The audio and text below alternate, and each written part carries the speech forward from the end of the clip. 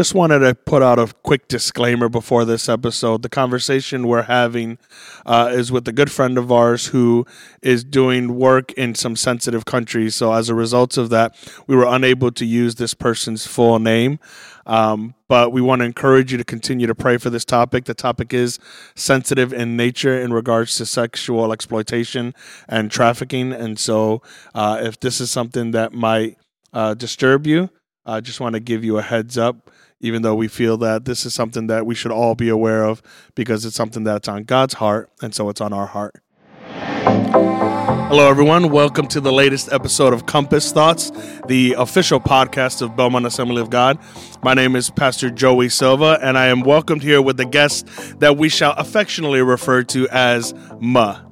Ma, you have been a part of this church, or at least have some origin in this church for how long now? Has it been 12 years? Wow. No, it's more than that, I think. No, it's been exactly 12 years. Maybe 13. Wow. Maybe 13. Yeah, that's wild. So are we at almost half of your life at this point already? Basically half of my life. Wow. I love it. And way. you came here at what age? At 16. And you came through the youth group? Yep. Came through the youth group. I'm a product of Excel. Praise God. Come on now. Yep. Remember the hairstyle you were rocking back then? Oh, we don't need to talk about the bangs. Listen, Gen Z doesn't like the bangs. Who was the inspiration behind that hair? Who was the inspiration? I mean, you had a little oops, I did it again, Britney Spears kind of thing happening. No. This is going to make me sound so holy, but it's because of Amy Winehouse. Wow. I can see it now. That was a whole Amy Winehouse vibe you had. One of the first Belmont or just like activities or, like link events that you guys did. Yeah. It was like a Halloween dress up. I dressed up with an Amy Winehouse hairstyle. It was pretty wild. A little proud of that, were we? Yeah, but we can change the subject now, P. Joey. I mean, if you want to. Well, so needless to say, we've known you for a long time. Yeah. We've got a great relationship with Praise you. God. And so part of why I really wanted you to come was because the topic that we want to cover today has to do with something that's very close to your heart and something that you feel God has purposed and planned for you to engage in. Mm-hmm. And that is the topic of trafficking, specifically human trafficking, sex trafficking. Yeah. And so you mentioned that, you were here at Excel, and I know the story, but for the sake of our listeners, can you give us a heads up on how God birthed that in your heart as a teenager and what the genesis of all this was like for you? Yeah. So I mean, it might be a little too far stretched to say that I grew up unchurched, but I didn't know what a youth group was. The first time I came to Excel, I was terrified seeing people like raising their hands and, jumping in worship and crying. Like I'd never seen that before in my life, but I got saved when I was 16 and I came to Excel. And then, when I got saved, everyone kept asking me like, cool, are you saved? Great. Okay, awesome. Now what's your calling? And I was like, well, hey, what's a calling? I didn't know what that was. Like all the church lingo was new to me. But I learned like to get in my prayer closet and like to explore what that looked like, what that calling would look like, and what the Lord would have for me to do the rest of my life. And so I remember just like spending so much time with the Lord from 16 to 18 and literally being like, okay, Lord, I'm a junior in high school. Like I still got some time to figure it out. What's my calling? And I felt like I got nothing. Yeah. I felt like I got nothing, but I was just like diligent because I was like, okay, Lord, like I know how this works. Like it's not in my timing, right? It's in yours. So around the time that I was 18, I remember visiting a Bible college. And when I visited this Bible college up in Minneapolis, I met this man that spoke about sex trafficking, and he was rescuing women and children and young boys overseas. And I had heard that was the first time I had ever heard the term, the first time I have ever heard about like unreached people, and just all of everything, all of that goes into sex trafficking. And so once I heard about that, like women and young children and young boys being exploited and just voiceless and I knew I had to do something about it. And he would talk about like going to these brothels and these crazy places overseas and how nobody they need more workers. Like who wants to go? No one wants to go. And I was like, well, if it's such a big need, like maybe then I have to go. Yeah. So nonchalant about it. Yeah, so nonchalant. But I remember specifically too, when after visiting that Bible college, I had just recently gotten baptized in the Holy Spirit. And I remember so wild. I'll keep it short, but my mom actually had a dream that I was trafficked a couple months after visiting that Bible college. And praise God, I knew what trafficked even meant, because my mom had this dream. She's like, crying hysterically in the middle of the night. And she said that basically I was kidnapped in the dream and that I was about to be sold overseas. And so she's just gripping me, crying and praying for women that are trafficked. And so I remember that night, I tried to go back to sleep after she prayed for me, and the Lord was like, no, Melissa, you need to go pray right now.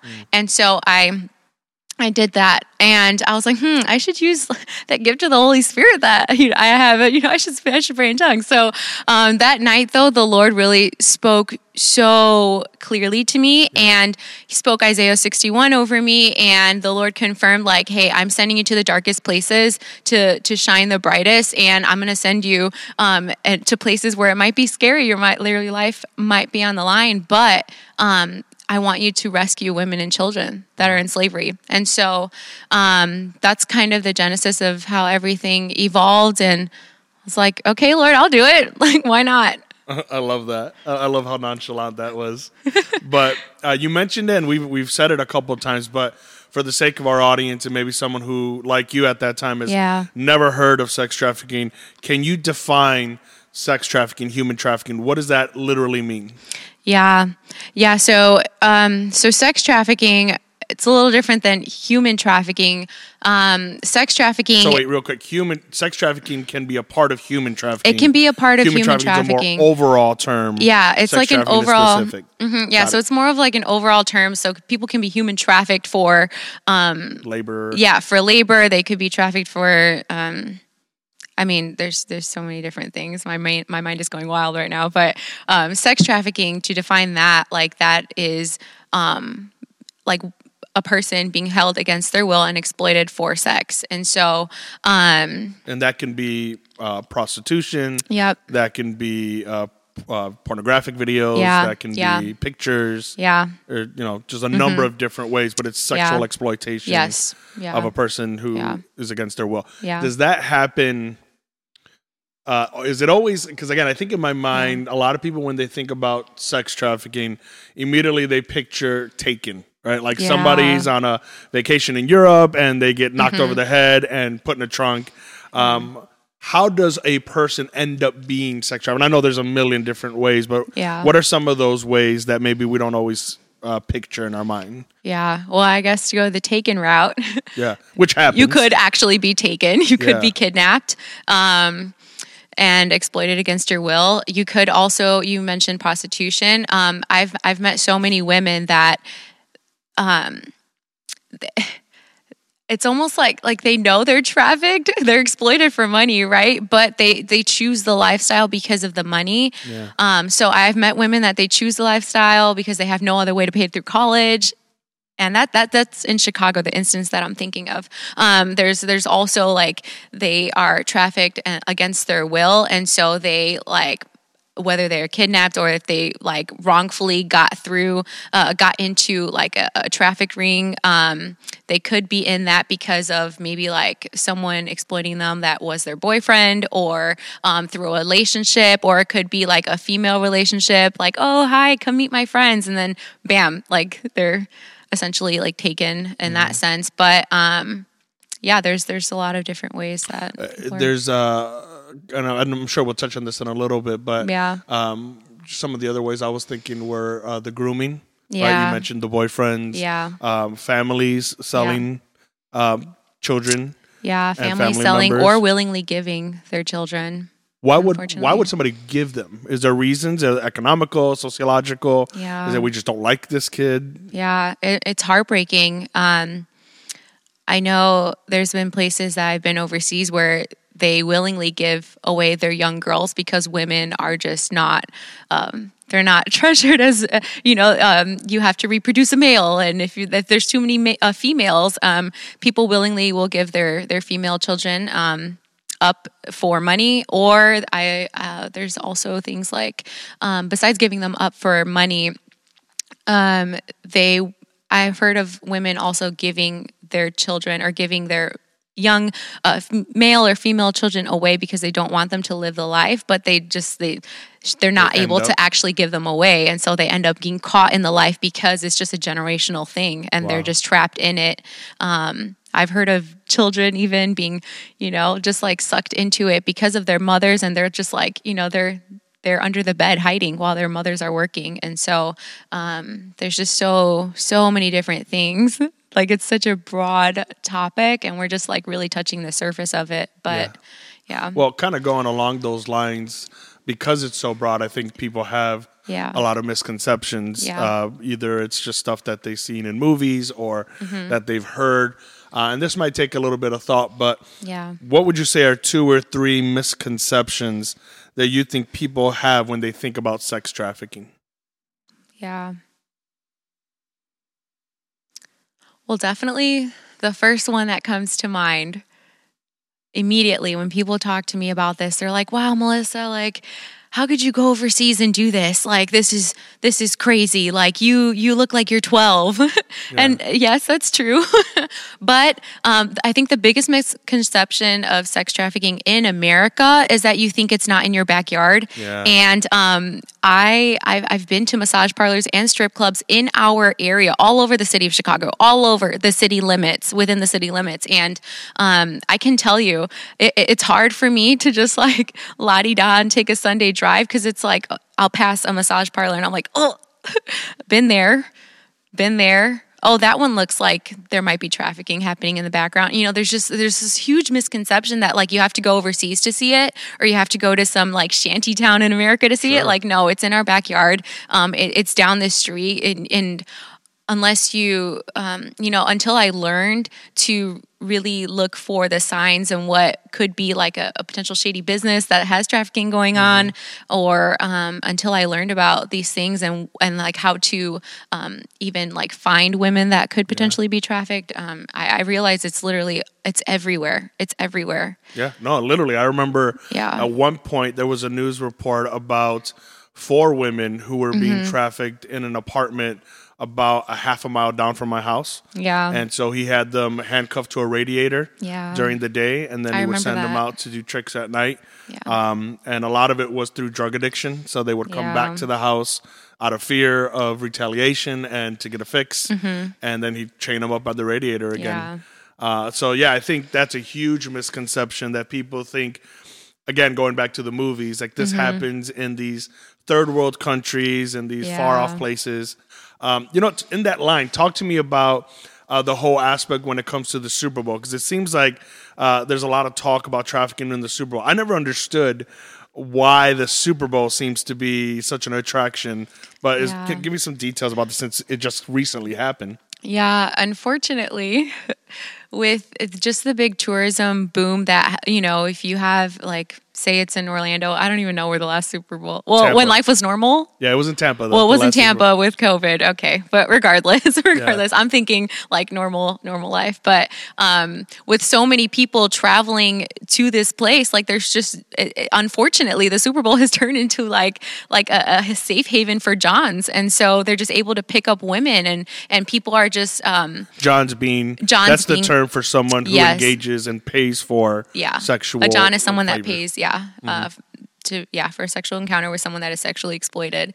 And so these huge events like the Super Bowl, they've turned into like sex tourism hotspots. And so and being involved in the church world, I'm sure you've heard so much about like, oh, we're doing a missions trip to go to the Super Bowl and and to go do this and to go do that. And it's like, it's heartbreaking. And so, I hope that spoke a little bit more into the Super Bowl. That's huge. Because the numbers are pretty astronomical in that. Yeah.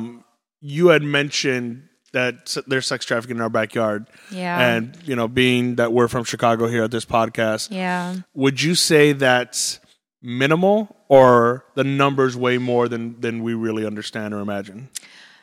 Yeah. I wish I could give you like a number gauge, but I think like from what I've experienced and from the women that I've met, and I think the number is just very overwhelming. And I think that there's no way to actually have an accurate number of like the trafficking that is actually taking place in Chicago. What forms does that take? Because you mentioned massage parlors. Are there other ways that we see trafficking happening in the city? What does that look like? Yeah. So I was a part of a ministry here in Chicago that would go to massage parlors, and primarily massage parlors and strip clubs, because this is where it happens the most.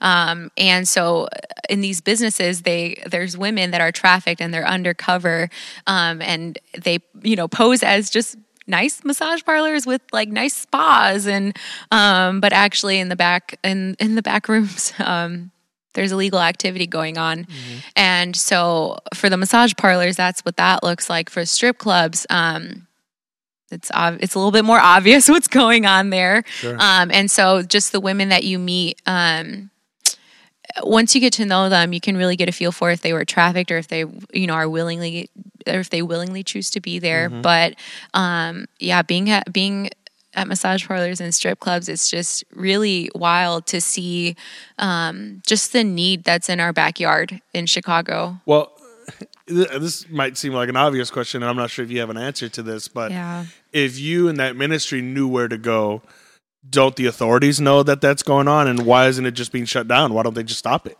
Yeah, that is the heartbreaking thing that just kills me. It still kills me. I don't go to these places anymore with the transitions that I've had, but there's actual sex directories online. Wow. And so that's how we found out about the majority of these places.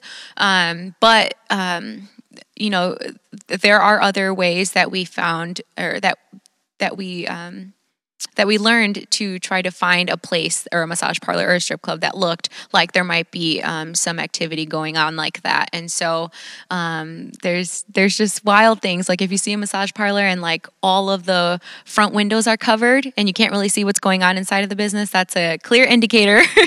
Clear indicator. If there's a doorbell on the front, oftentimes it's because there might have been someone violent, and so they had to put a doorbell and always have the door locked. And so there's all these different things, all these different factors that go into having these businesses with illegal activity going on. Is there a reason though why that activity isn't stopped by law enforcement?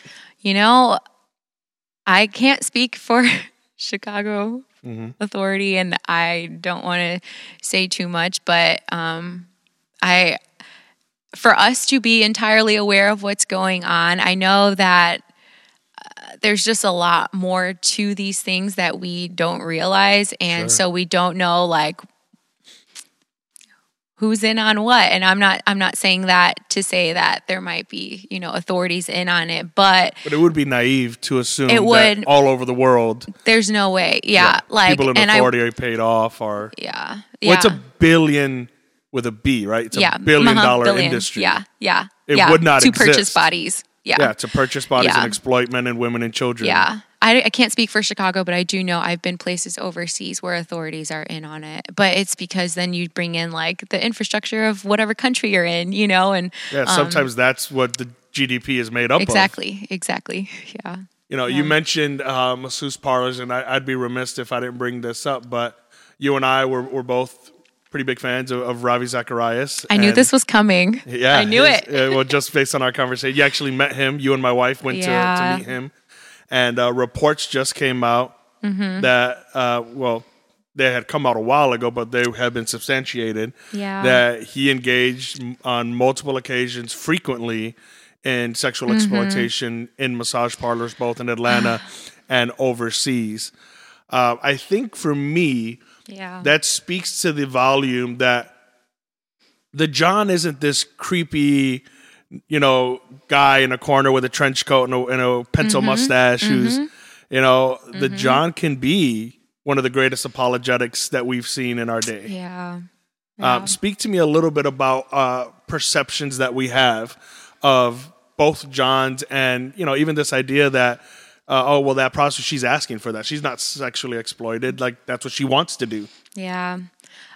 It's so, man, this is like a whole other conversation. I'm like so fired up about this because like we could talk about being privately healthy as ministers, right? And like how honestly, like, yes, that was heartbreaking to hear about Ravi, but like there's other big name like celebrity Christians that have had recent moral failures, and it's like, it's to the point where it's like, man, like it's like, yes, it is heartbreaking, but it's not surprising. Like, and just speaking into Ravi, like, man, Jackie Hill said some things last week that were really helpful for me to process that and just pray through that because it was very difficult. Like Ravi Zacharias was instrumental in helping me to grow in my apologetics. My apologetics, like my courage and my calling, and like, especially like just with the gravity of like all that he would speak about. But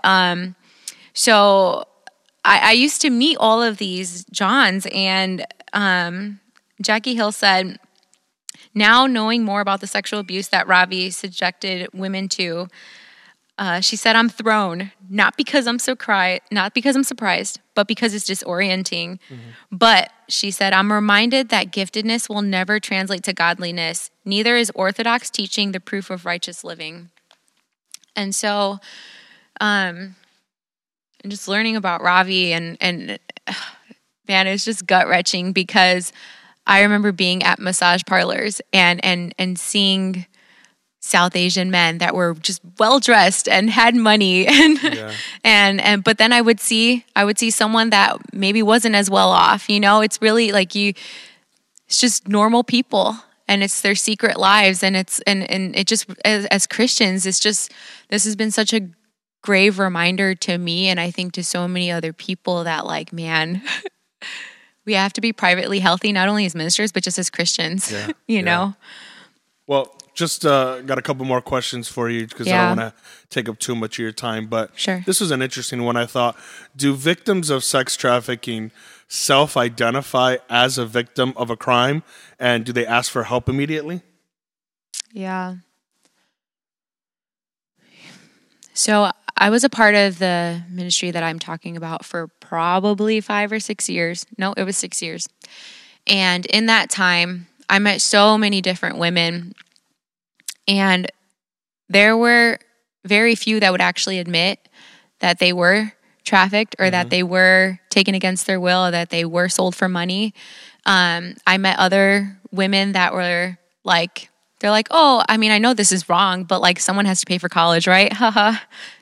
I met women that their entire families have no idea what they're doing, but someone has to pay the bills for their daughter.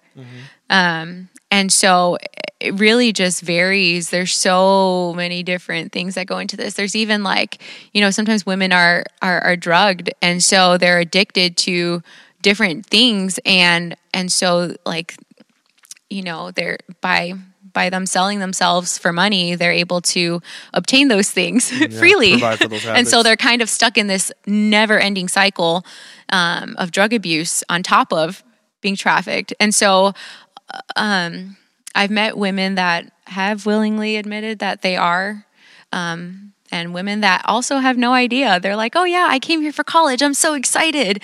I'm here from Europe. And it just broke my heart because I was like, man, she's new. And so there's just so many things that go into. Yeah, I think it's very interesting because in today's culture, in the world that we live in, I think the world has blurred the line between sexual exploitation and what they view as sexual freedom. And so it's this, campaign, more and more about legalizing prostitution and allowing, that activity to go on, and even the pornography industry and the billion-dollar aspects of that, and how easily women are groomed into that, from modeling to pictures to, forced, horrible imagery type things that go on the internet. just kind of in closing with some of this, because it can take on so many forms. This is a little bit of a two-parter, but what can the common person do to help stop a $1 billion industry in human trafficking? And maybe what things shouldn't we do? Like, it may not be wise for me to go and punch a pimp in the face and tell him to let that girl go. Let me know how that goes. Yeah. So what are some do's and don'ts? Like, what are some practical things that listeners can do to help put an end to modern day slavery? Yeah. I don't want to, well, I guess I could answer your question and pose another, not question, but if we were to end pornography, we would probably end, I wouldn't say the entire sex industry, but pornography. That's before pornography. If we stop the demand, then we would stop women being taken and women being sold. And so the pornography industry, man. There's so many things that have happened recently in the porn industry. I can't remember the name of that one company that was shut down, or they stopped accepting American Express and different Visa cards, and so that put a dip in their sales, obviously, which is great. It forced them to adjust their standards. Yeah, so if we can put an end to the porn industry, we would make a huge dent in sex slavery. And so, honestly, I think what you're doing and raising up the next generation, you're raising up the next generation of men, parents that are listening to this, you're raising the next generation of men and women. And if we teach them godly values and how to honor each other with godly values, that can make a huge dent in the sex industry. I have friends that are overseas in countries that I can't even name, and they are there because they want to impact the next generation of men to love one another, to love people with the love of Christ. So that way they put an end, in turn, putting an end to the sex industry, because there's no demand for porn anymore. Yeah. Can you imagine what that would be like? I mean, yeah. I think sometimes we minimize prayer as not an action. And I agree, prayer alone maybe isn't always enough. There's times where God, in response to your prayer, has you do something. When you prayed, it wasn't just, hey, like the prayer that your mom was saying to protect you and help the girls in trafficking. The follow-up to that prayer was God sending you to those places to help. But I do think if more of us took the time to pray about these kinds of topics, maybe God would stir up more Muz in this world and more friends of yours that would go into the brothels and the masseuse parlors and the ends of the earth and the backyards of Chicago to do something about it and to raise an awareness. And, man, even to make sure that people understand that we have financial buy power, and sometimes you got to hit somebody in the wallet in order to get their attention and to say, well, we won't stand for this and we won't allow that. I'm excited. I'm happy, that we've always been huge supporters, both prayerfully, financially, and just in agreement with what God has called you to do. Thank you for being relentless in your pursuit of that. We know that God is going to continue to be opening doors for you and has been opening doors for you to fulfill what he has. And hopefully we'll get to hear more about that as those things unfold. So thank you so much for being with us today. We're so grateful for everyone who listened through to the end. Stay tuned next week as we meet with another guest and we explore some more Compass thoughts. God bless you, and we'll see you soon.